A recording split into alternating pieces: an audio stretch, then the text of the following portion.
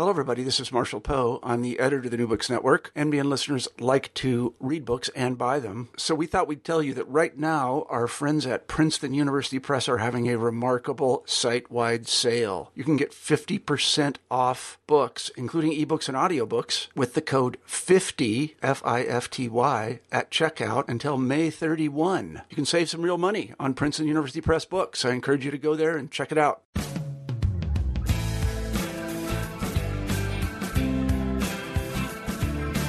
Welcome to New Books in American Studies. I'm your host, Michael Amico.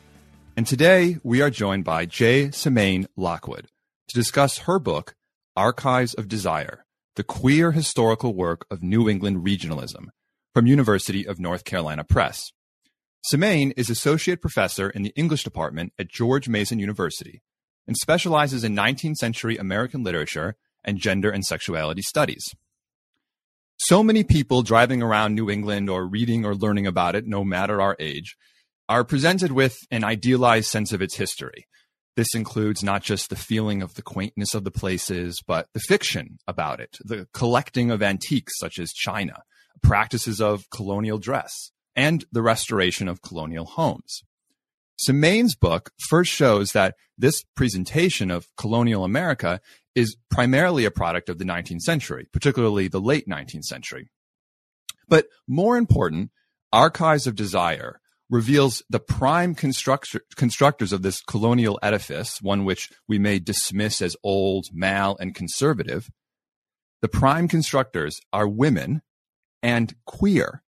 Jessamine argues that in their meditations on New England's colonial past, 19th century women writers, photographers, and colonial revivalists presented the queer, unmarried daughter of New England as a figure crucial to remembering and producing U.S. history, crucial to that history itself. This is not what you thought a spinster was spinning. Jessamine, welcome to the show. Thank you. I'm so happy to be here.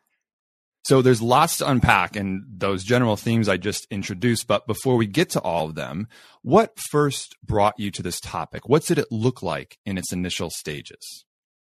Well, first I should say this was a project that took a very long time.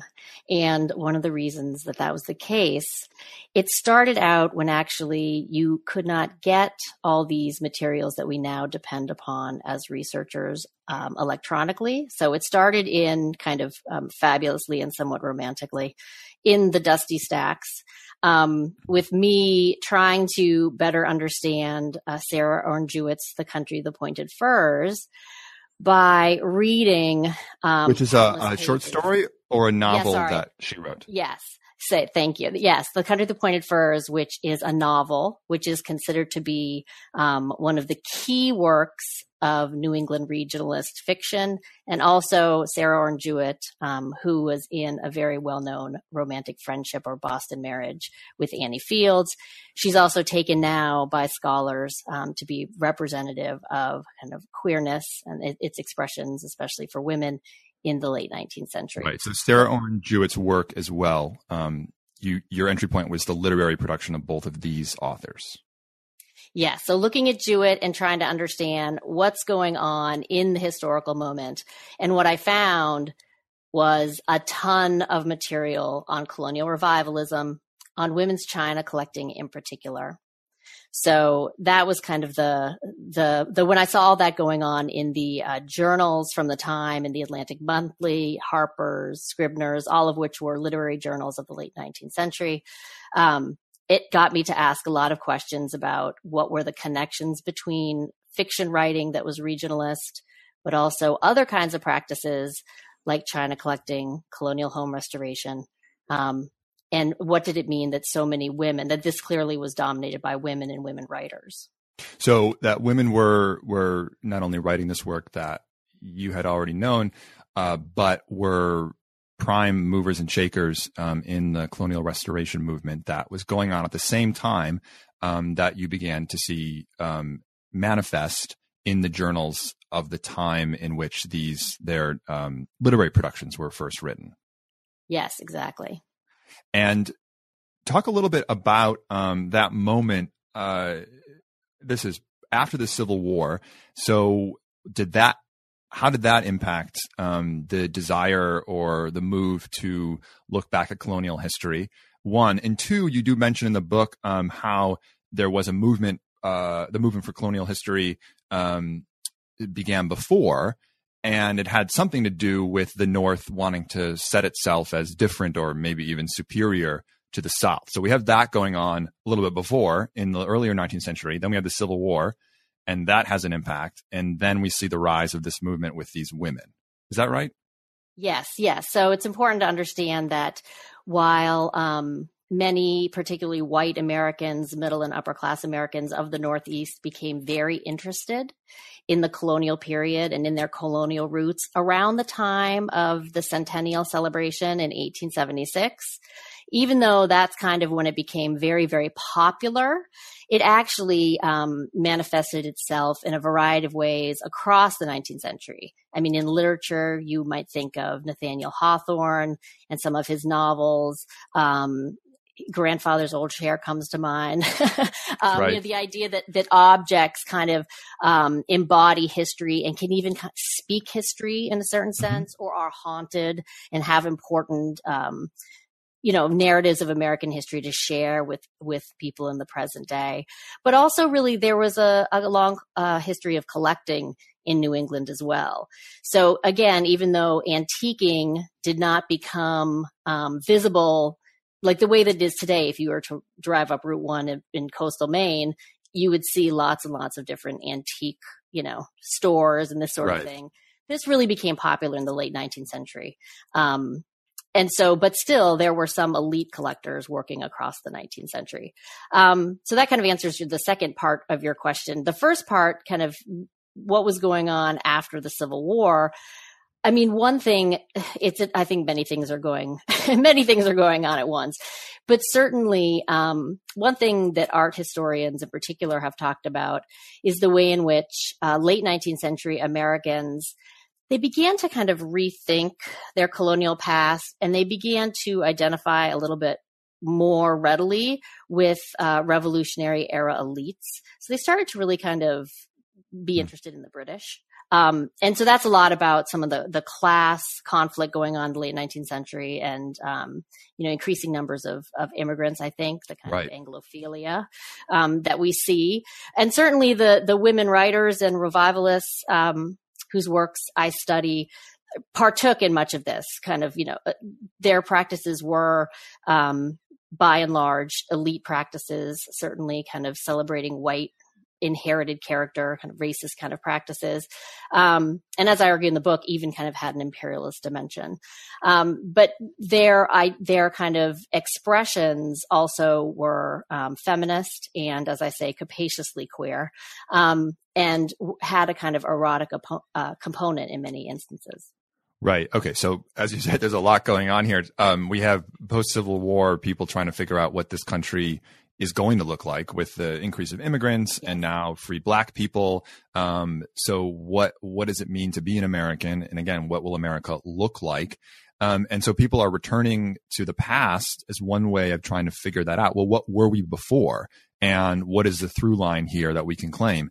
And when these women did it, these white women, there's definitely intense racism going on. Their understanding or their preservation of the past is predominantly white. Although you do complicate that too, that they incorporate, there are African American women who are involved in this movement later on a little bit. But also that these white women are interested in, early colonial, women, British, colonists who were captured by Indians and made part of that society. And so there's a racialization that has an ambivalently positive valence to it, possibly.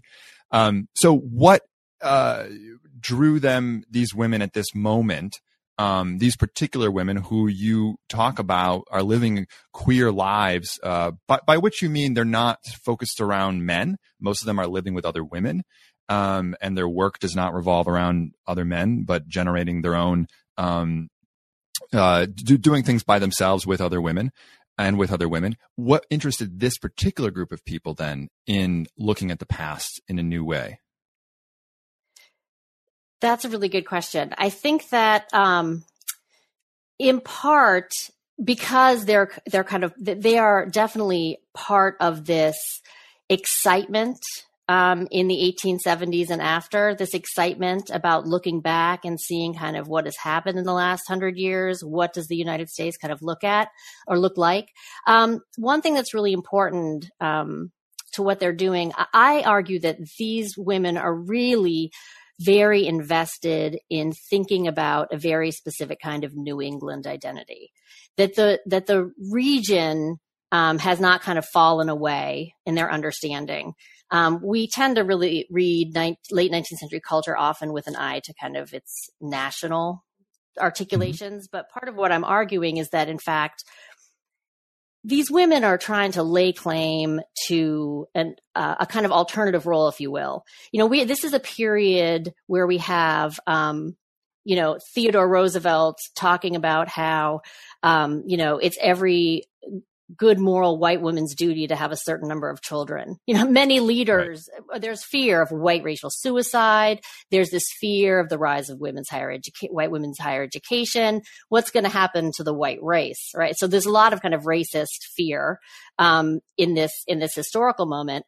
And there's something about the possibility, I believe that one thing's going on for these regionalist women writers of the late 19th century is they're looking back at the colonial moment, and it was a moment that's perceived as one where there was a lot of possibility, like the nation might have been constructed in a different way. Right.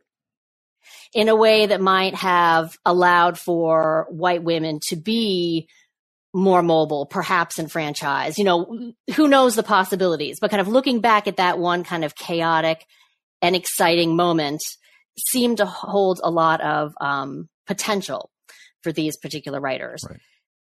And you talk about how they saw themselves in the late 19th century as realigning with colonial forms of dissent against monarchical rule. So this is the colonial time period being when these colonists were forming a new social world. It's very much based on an older one, but there's a potential for so much that is new, or a possibility of new social formations, and that is felt in the dissent against an old rule. And you talk about how these late 19th century writers are picking up on that thread of dissent, and that this dissent is part of a larger democratic experiment, and that the work and lives of these women in the late 19th century show that this dissent meant not just against a king, but more deeply, and I guess here's the part we're still sort of wrestling with, dissent against being ruled by men. And so that trying to find that women in the colonial era did have some agency that maybe was squashed by men, but it was still operative, and that obviously these women are much more agentic themselves in the late 19th century, and finding those commonalities, that it was a dissent that was not fully realized because, men were still and are still in charge at that moment. Right. And I think part of one thing that's happening too is that there's this idea of how does one contribute as a citizen? If the dominant discourse of the late 19th century that the middle class or upper class white woman is hearing is the way you contribute to the nation is by having children and by raising them in a particular way, then what does dissent look like, in other words, and many of these writers were interested in kind of contributing, their contribution is through work, through the kind of production of history, through its kind of alternative forms of engagement. And these women, I think it's not coincidental that these women were, at the same time interested in pursuing kind of alternative social sexual kind of bonds in their own lives. And one thing, this is not focused on in my book, but the research that I am doing now is kind of extending this further. And one thing I'm recognizing is that these regionalists were very, very interested in the colonial period, as I argue in my book. That's the kind of a foundational idea there. But a writer like Jewett and some of the other collectivities that she was a part of, they're even interested in a kind of longer history. Right. They are also kind of claiming to kind of a kind of connection to white European history that goes back as far as the Vikings, and kind of this idea of being mobile, being cosmopolitan, being a kind of dissenter, experimenting. These are ideas that are really important to the group of women that I look at in the book. And so they're really thinking of different ways to make history for themselves, and also of how they may make that history. Right. And I think it's important to stress then you're not simply saying that these women are quote unquote queering the past by inserting themselves in it, but you're actually showing that women were at the center of the past all this time in ways that are much more complex and that we're only beginning to understand. I mean, obviously with the rise of women's history in the late 60s, 70s, and 80s, saw the beginning of this in the academy. But there's so much more. So that, again, it's not saying, it was only in the late 19th century where these women were able to live these kinds of lives. And so now they're rewriting the past so they can, support their narratives. But actually, they're finding themselves in threads of their non-reproductive lives in the past. And that women's work in the past are pivot points for more complex kinship formations. And obviously I mentioned briefly about the captivities of women by Indians, and how that some, women and children didn't want to return to their colonial families. And that this, for better or worse, is a kind of figuration of more branches of the democratic experiment.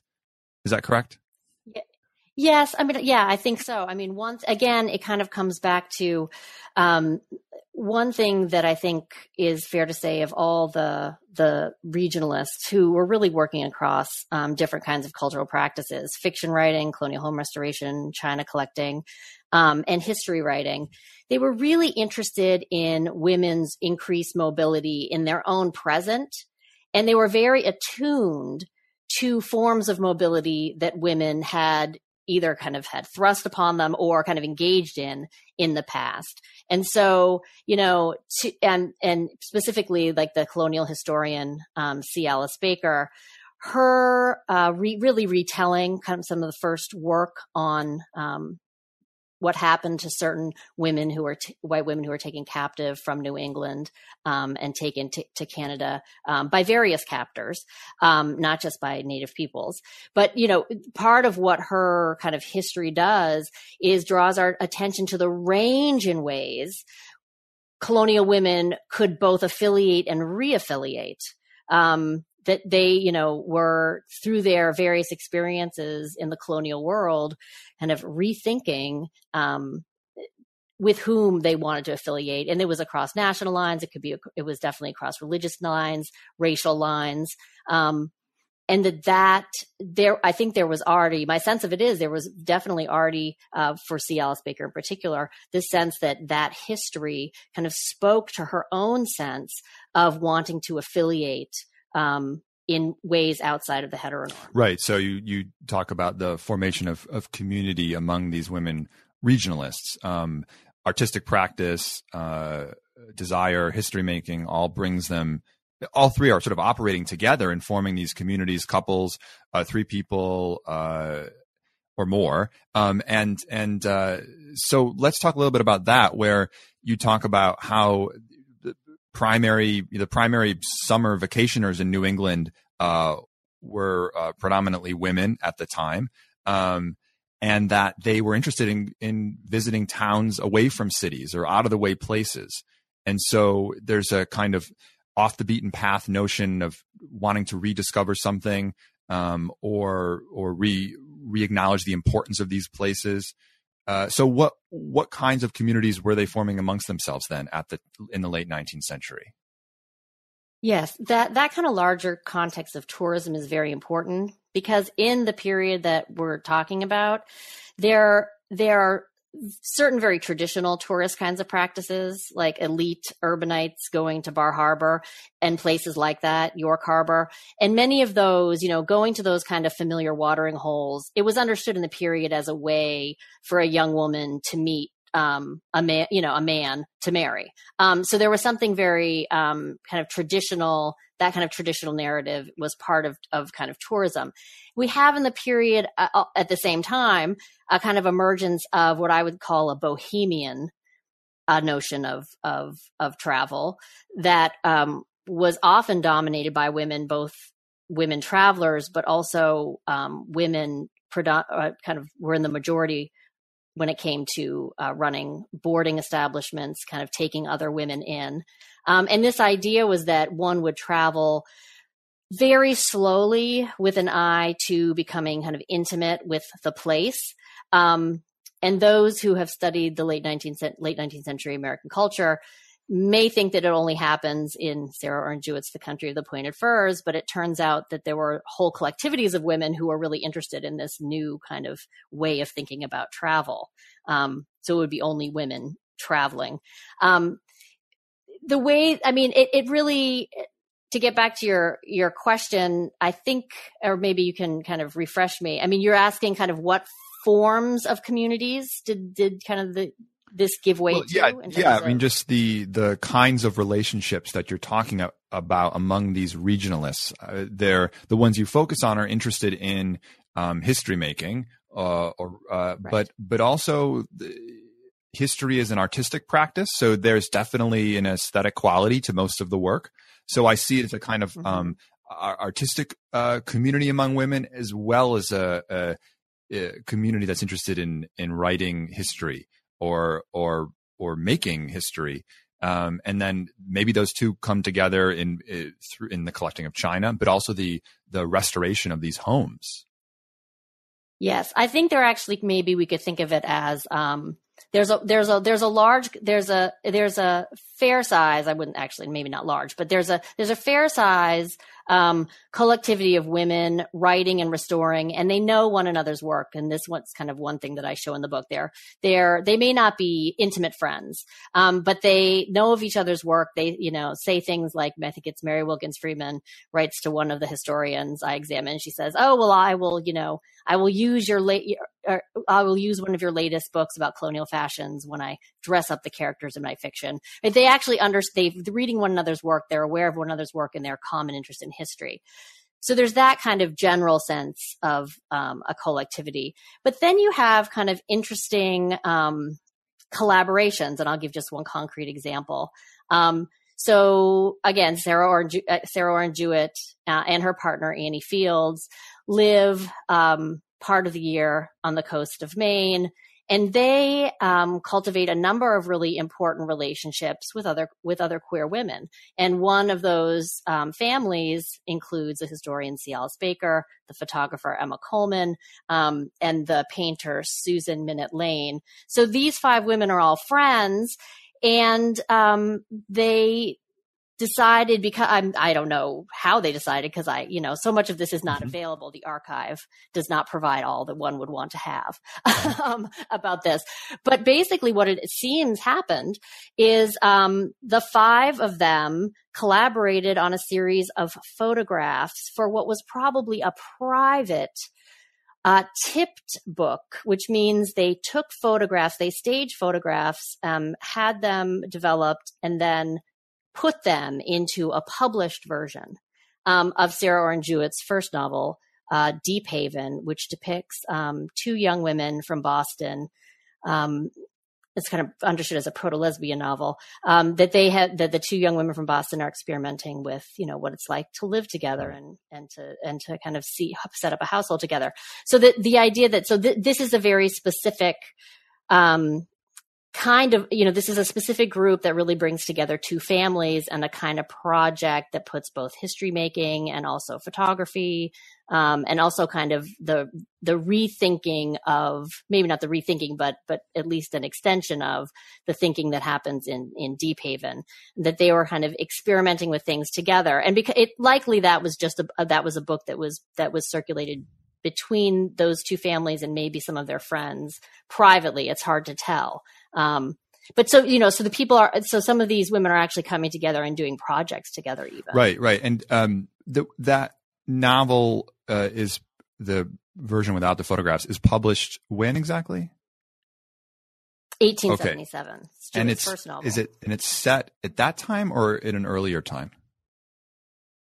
It's set in its own time. And again, I just want to remind people that that it's not simply only this moment where this is a possibility, but we now have records of women living a domestic life together early in the 19th century, such as the book Charity and Sylvia, which focuses on a real same-sex female couple who are, I think it's in New Hampshire, but they're at the center of the town's economy. They're doing work. I think sewing and other sort of homespun kind of activities that are central to the workings of the town, and that people in the town recognize their relationship, and even the word marriage or marriage-like is used.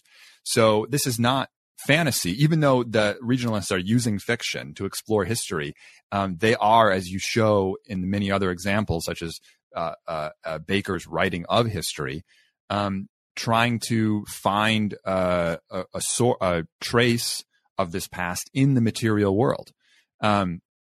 And I think that that's almost where the interest in going to these towns in New England and trying to, as you say, re-embody the past, live in the places where these women once were.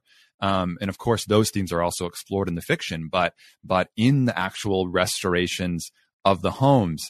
And as I'm reading this, I'm just thinking, my gosh, most people think that it's gay men who, have really started, have been responsible for the preservation movement, and they take so good care of their homes. But I'm thinking, the women got there first, and it's true. Yes. And well, and there was a fairly big conflict. I mean, basically, many women had started these sorts of projects. And I talk a little bit about Elizabeth Perkins, who is not a particularly well-known colonial revivalist. She and her mother restored a house in York. It's still there today. You can visit it.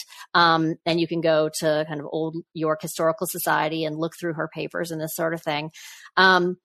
She restored this space, and, she did it in a way that gave her pleasure.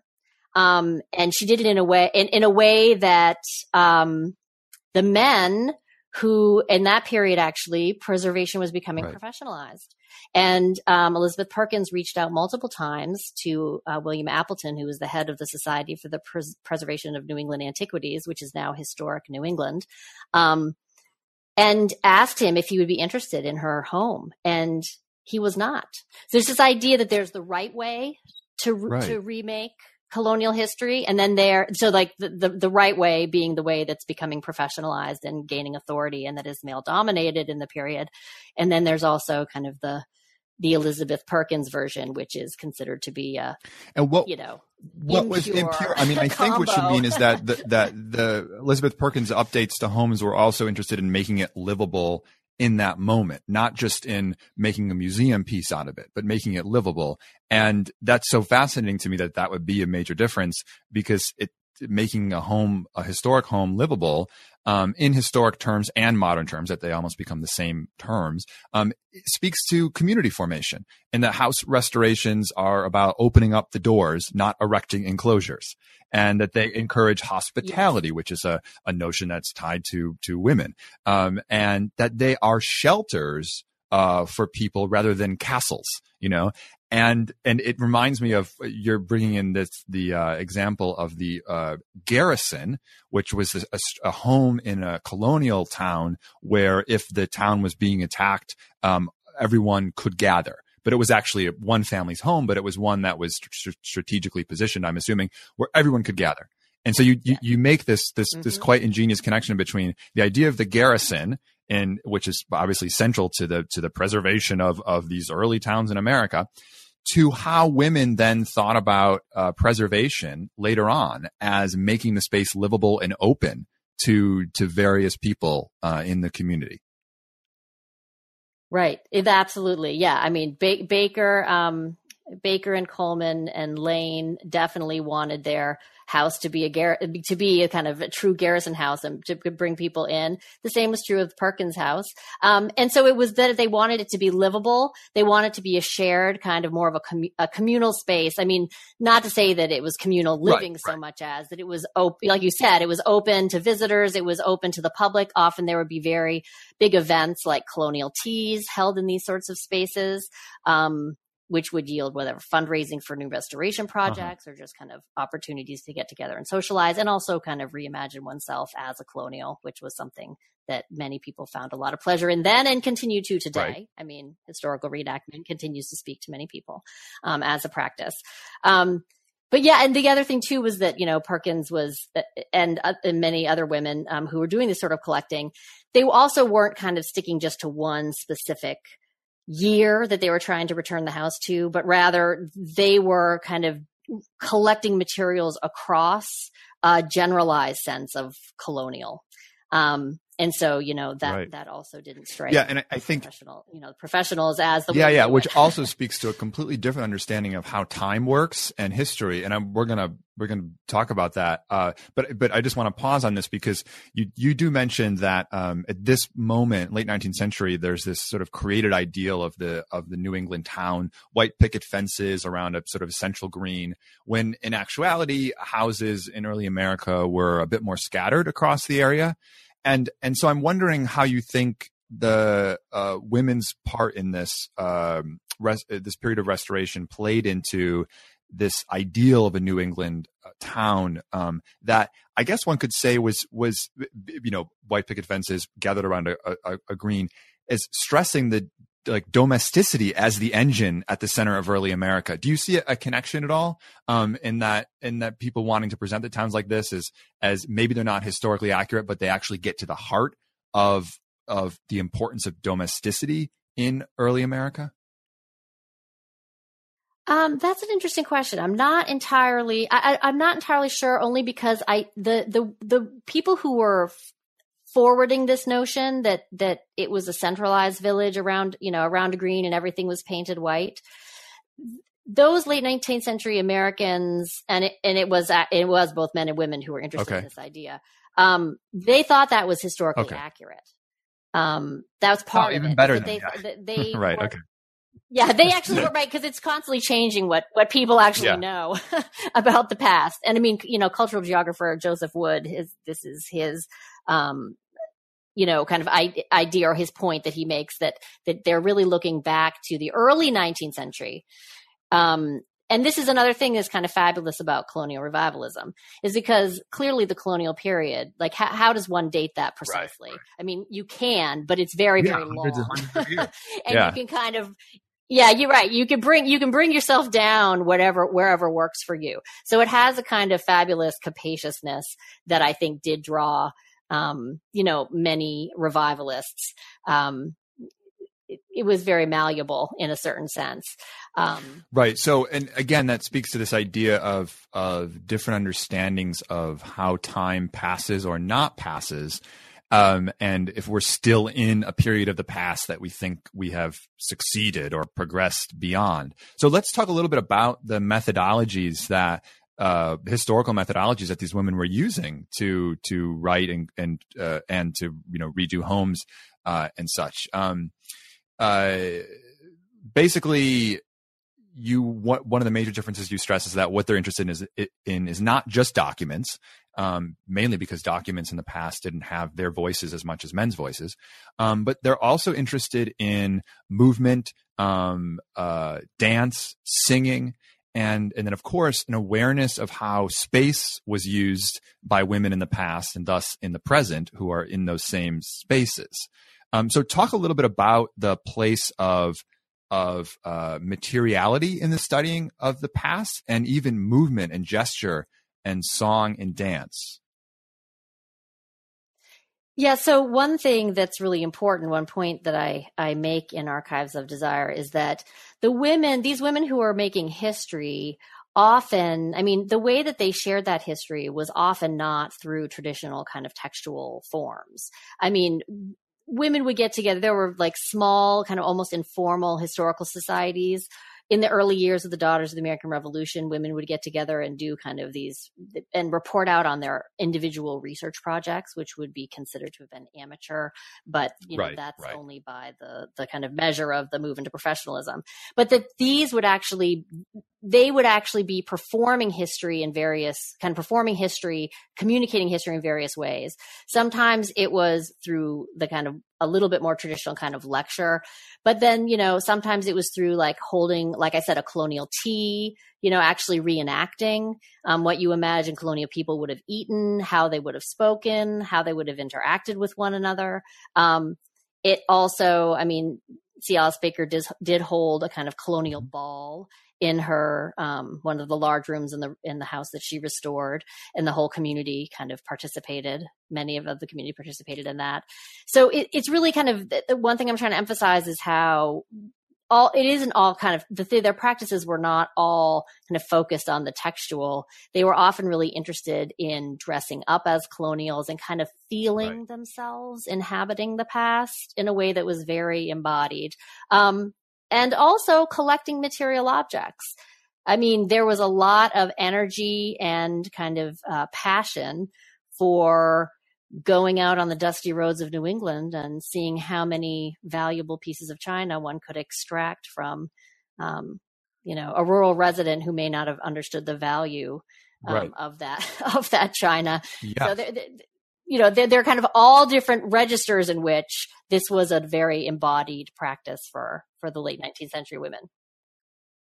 Right. And that there are values of the past and histories that we have missed, or I should say men have missed, because they have not seen or expanded their sense of evidence beyond the textual.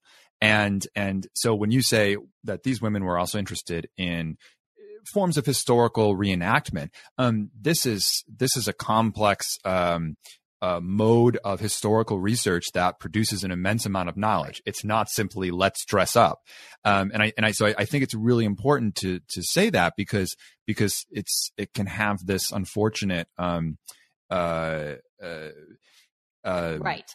Basically, people could think it's a joke, and it's just what you do with your free time, and so let's just talk about a few examples in terms of how the use of touch of an object, thinking about how an object was made, how it was used in the home, can tune us into the lives of women who were using those objects in the past, or how, for example, gender injustices cannot be read in text but felt mainly through the body, and so how the need to imagine how a body felt in a certain space opens onto a story of oppression that would be missed in a textual artifact.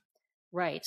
So these women, and I think maybe a good example is that even leads to, interestingly enough, a more traditional kind of find. So you're right. So women are actually enacting these things and coming into important, as you're saying, as you're emphasizing here, kind of really important historical kinds of knowledge and insight by way of the kind of engagement with the material object. This willingness to kind of intimately engage history making, what I call kind of intimate historicism, this leads the historian C. Alice Baker wanted to do a project where she told the stories and found out what happened to the women who were taken captive from New England in 1603-04 and taken to Canada. She did not know where to turn to. in terms of like what kinds of material she would look for. But she took a trip to Canada. She purposefully went the same route as the colonial man from Deerfield, Massachusetts, who had also gone to Canada trying to rescue the women. She went the same route. She went the same time of year, which was in winter, I'm pretty sure. And it wasn't until she saw all these portraits of the colonial French, and she really tried to physically identify with them, and she tried to kind of put herself imaginatively back into the historical scene of the attack on Deerfield. And when she did that, she suddenly came to this realization that she could look in the archives of the churches of Canada and she would probably find traces of these captives. And she found an amazing abundance of textual information. So I think it's a great example because yes. I'm not trying to have it all come back to the textual always, but the idea of the kind of richness and significance of this, what we might call it a kind of imaginative engagement, embodied engagement. It in and of itself yields knowledge, and it also kind of, in some instances, informs new methods and new kinds of ideas about where to find the material whereby we might tell the story of the past, especially women's history. Right. So to get from one archive to another, which may be in a different country, you actually have to use your sensorium rather than your mind or your immediate associations. And you might think, oh, well, the story's over because, there's no more traces in, this town or this area even. But if you imagine yourself back into the lives of these people, you may be led to places you wouldn't have thought there would be traces of them. And so again, it brings you back to the textual, as you say, in that instance. But that there's all this knowledge of their experience along the way that comes from using or thinking about your body in space and time. Again, it really does challenge our understanding of what history is. That is history more a kind of register that's happening in the present that we need to become aware of, whereas as opposed to thinking about history as the past and it's all over, but that actually that it's here and it's sort of this, this imposition of something real, some kind of impediment, some kind of materiality that is still shaping our lives. So this also, to me, opens up onto the question of intimacy. And you use the term, is it intimate historicism? That describes this methodology. And I think the intimacy is really crucial here. So it's not simply, let's think about materiality as opposed to text, but that there is a different kind of bodily intimacy that is functioning. And that this is tied to eroticization and sexualization. And so bringing us back to the kinds of relationships between these women regionalists.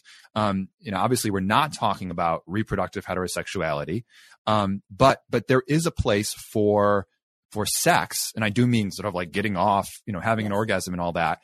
And that it's somehow found in the engagement with materiality, liminal spaces between past and present, gendering that mixes femininity and masculinity, and that all of this comes together in sort of the touch and the care of objects in spaces. So can you talk a little bit about like how actual like sexual desire is at work in the history making? Well, one really good example, I think, is in some of the China collecting texts that I examine. So, and it's very kind of, it is in no way an exact science. It is right. It's like the way that the erotic kind of components, come up across all the different practices that I look at to varying degrees for different practitioners and, represented in a whole range of ways. But, China in particular is a very interesting case, and some of the most striking examples of those kinds of moments of sexual ecstasy come up in the China collecting text, particularly in the work of Annie Trumbull Slauson, who was both a short story writer and a China collector. But in that particular instance, again, we have a kind of embodied encounter with the material object. There's a lot of the kind of the pre-existing, the narratives about China collecting that existed before the late 19th century often figured, China as kind of fragile and white and easy to break, very much like a kind of idealized white virginal sexuality, women's sexuality, kind of sexual body. And so this kind of, so China kind of held this potential, if you will. But the women who moved into China hunting, as it was called, I mean, they were really interested in kind of like have really talking up and experiencing the kind of what they understood to be the kind of masculine aspects, like the pursuit, the hot pursuit of, new pictures and plates and this sort of thing. And in some of these encounters, I mean, the women are representing women characters who are China collecting as kind of reaching climaxes, but in their discovery.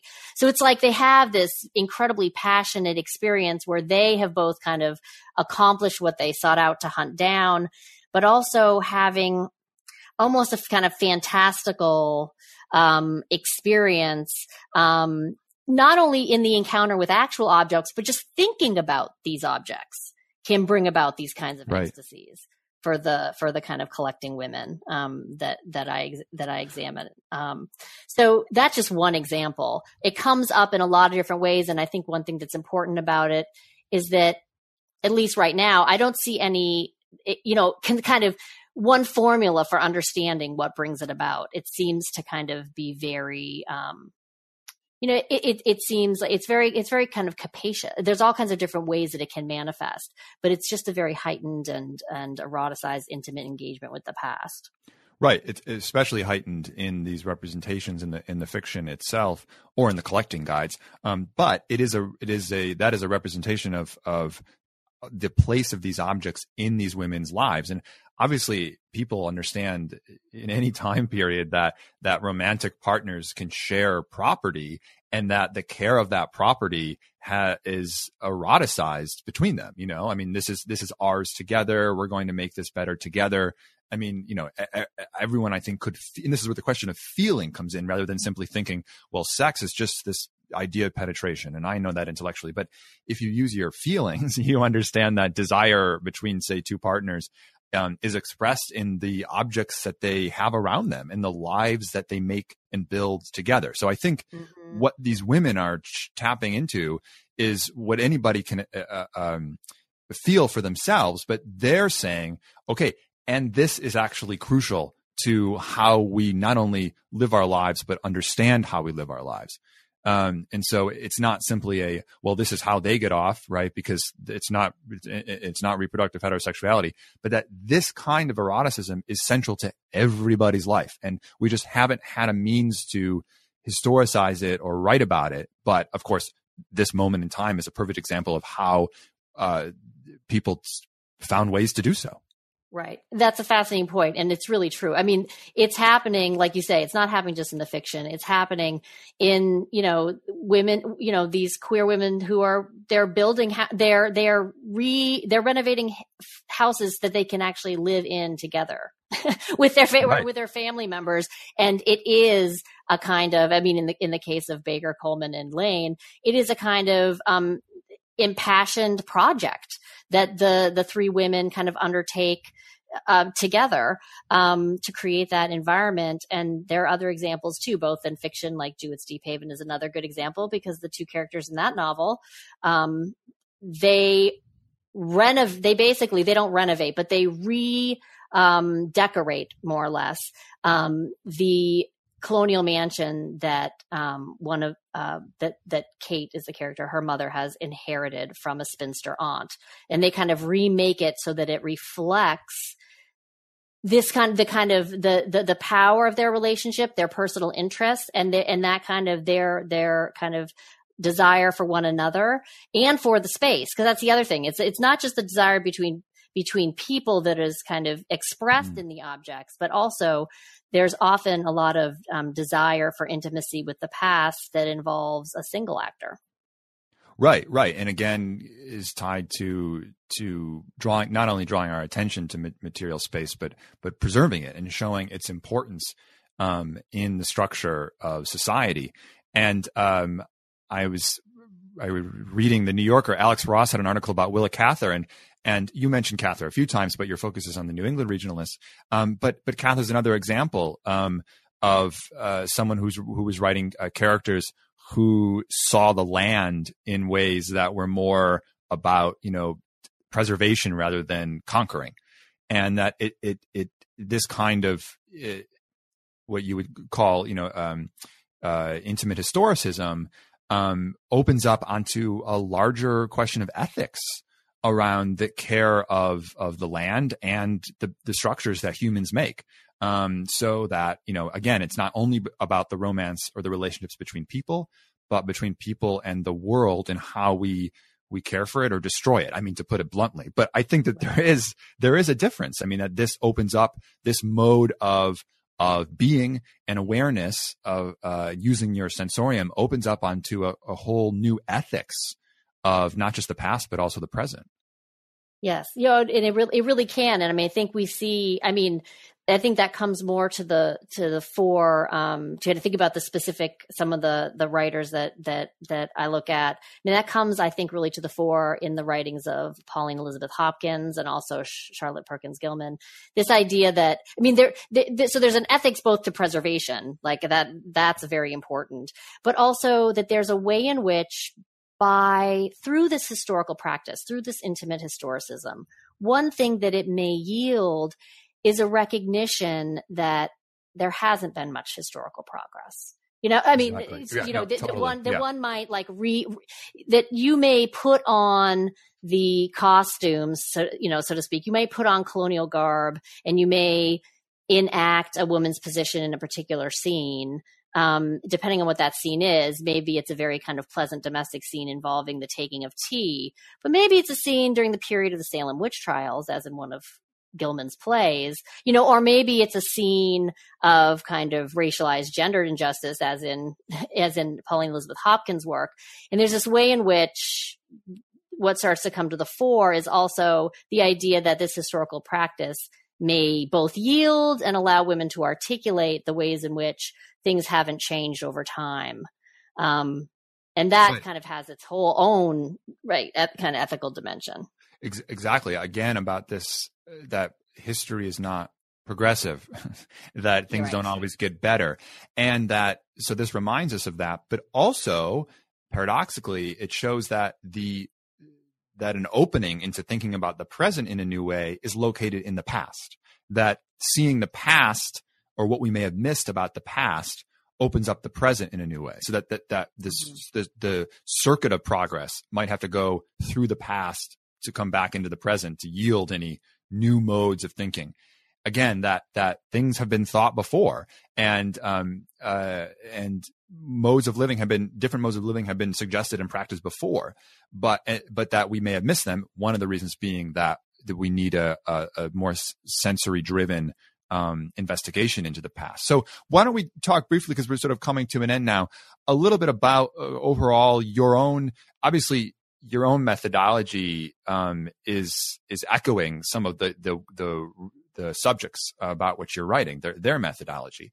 And you talk about how this the importance of materialism in writing of history and affect and emotion was central to early women's history in devising new methodologies, and how or old methodologies now, as you've discovered, but how that situated itself within the academy politically, that were these legitimate modes of knowledge production, and they still, obviously they have much more of a foothold now in the academy, but there's still people who may resist them. I'm not sure what would be your take on that.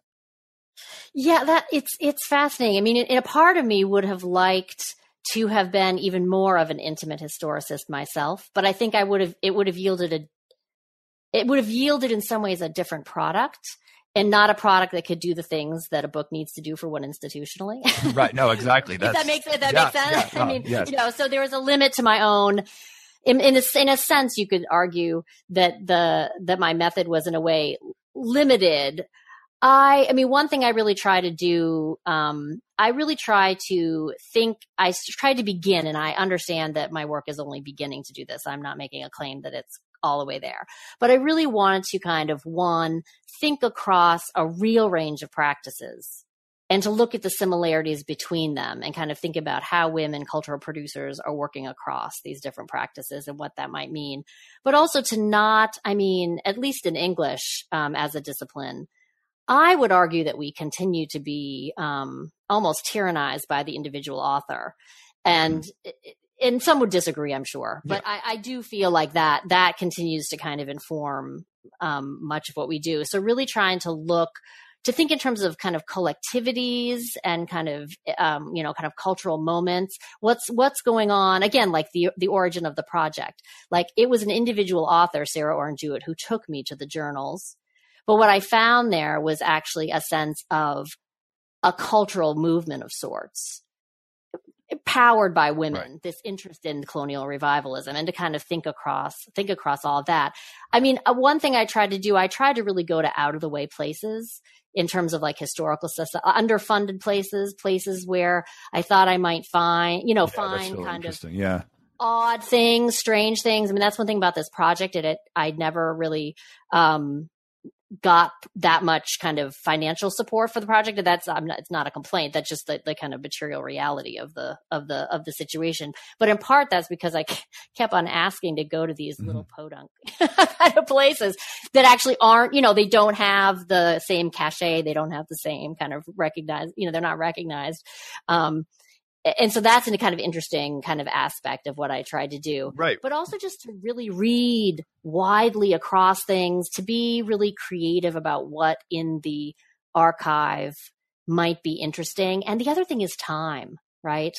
I mean, I said it was a project that was long in coming. It took a lot of time. And I do think that when we are thinking about our methods for new work, that, thinking about the kind of the aspect of time, how much time spent, what sorts of time, enable such connections to be made. That's kind of another. Yeah, that's real. I mean, well, I love this idea of going to places that are underfunded because, it reminds me of some of the subjects of your book, knock on someone's door, see what they have in their own home. Right. That people, I mean, the traces of the past are everywhere. And, if we were to limit ourselves to the most well-funded,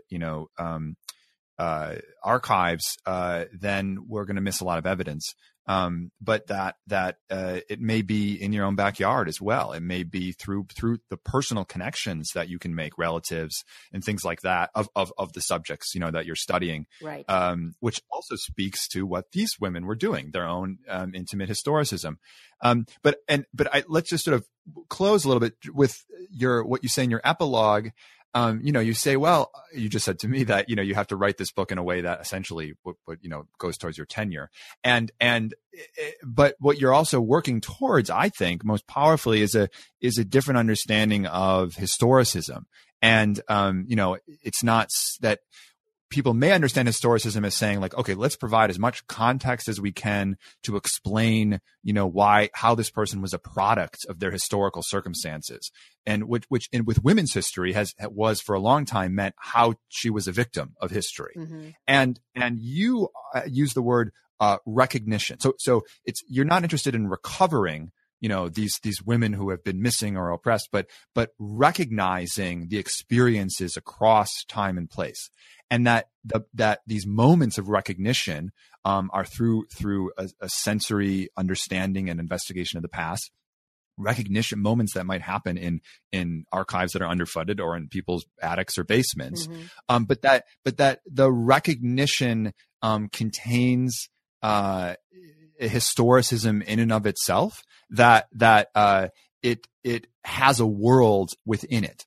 And we just need to better be able to understand how worlds were made through such moments before and how understanding happens through moments of such recognition. So how would you explain then the difference in what the kind of historicism you're working towards in terms of using moments of recognition versus moments of recovery? Well, I think the recovery model is a little bit in my view, it's a little bit too much of, I am somehow occupy a more progressive place in history as a modern. That it's all better now, right? Too. Yeah. Yes. And I have this insight. I can more fully understand where they in the past went right and where they went wrong, and I have a kind of more fully developed sense of ethics and what I'm really interested in the ways we are the same, or the ways that things that happen, ideas that people grappled with in the past resonate across our own time. The limits, the women I studied, they had very profound limits to some of the things that they thought through as measured by what would be considered today to be, a just world, but I consider a just worldview. And at the same time, what are the ways in which we today continue to struggle with the same questions about white privilege, imperialist, prerogatives, the way we make history, the ways they may reinscribe certain forms of power. So I'm really interested in thinking.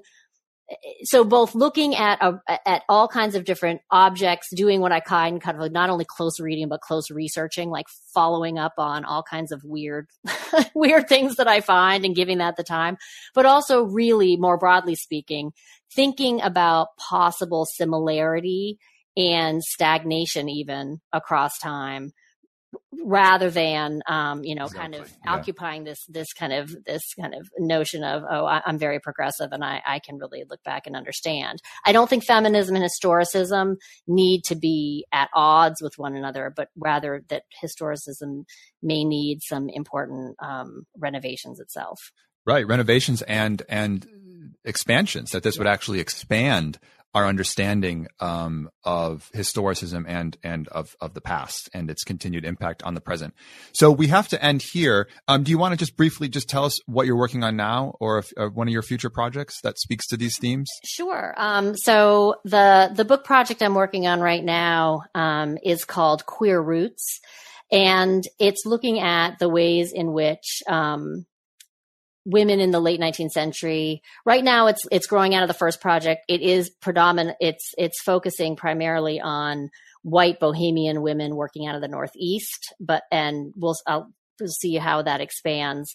But it's really a project that thinks about the way women are imagining traveling in the world, and the way that a kind of emerging community of queer women are claiming for themselves, historical roots. And I mean kind of like, looking at the second age of empire, and the consolidation of the US and England and France and even Scandinavia, kind of the ways in which a certain kind of racialization and understanding of movement in the world all work together. So that's the play with roots and roots. We'll see if that stays there. The imperialist queer. Exactly. That's exactly right. Okay. So we'll have to end there. Our guest has been J. Semaine Lockwood, and her book from University of North Carolina Press is Archives of Desire, the queer historical work of New England regionalism. Semaine, thank you so much for your time. Well, thank you so much. I had so much fun. Great.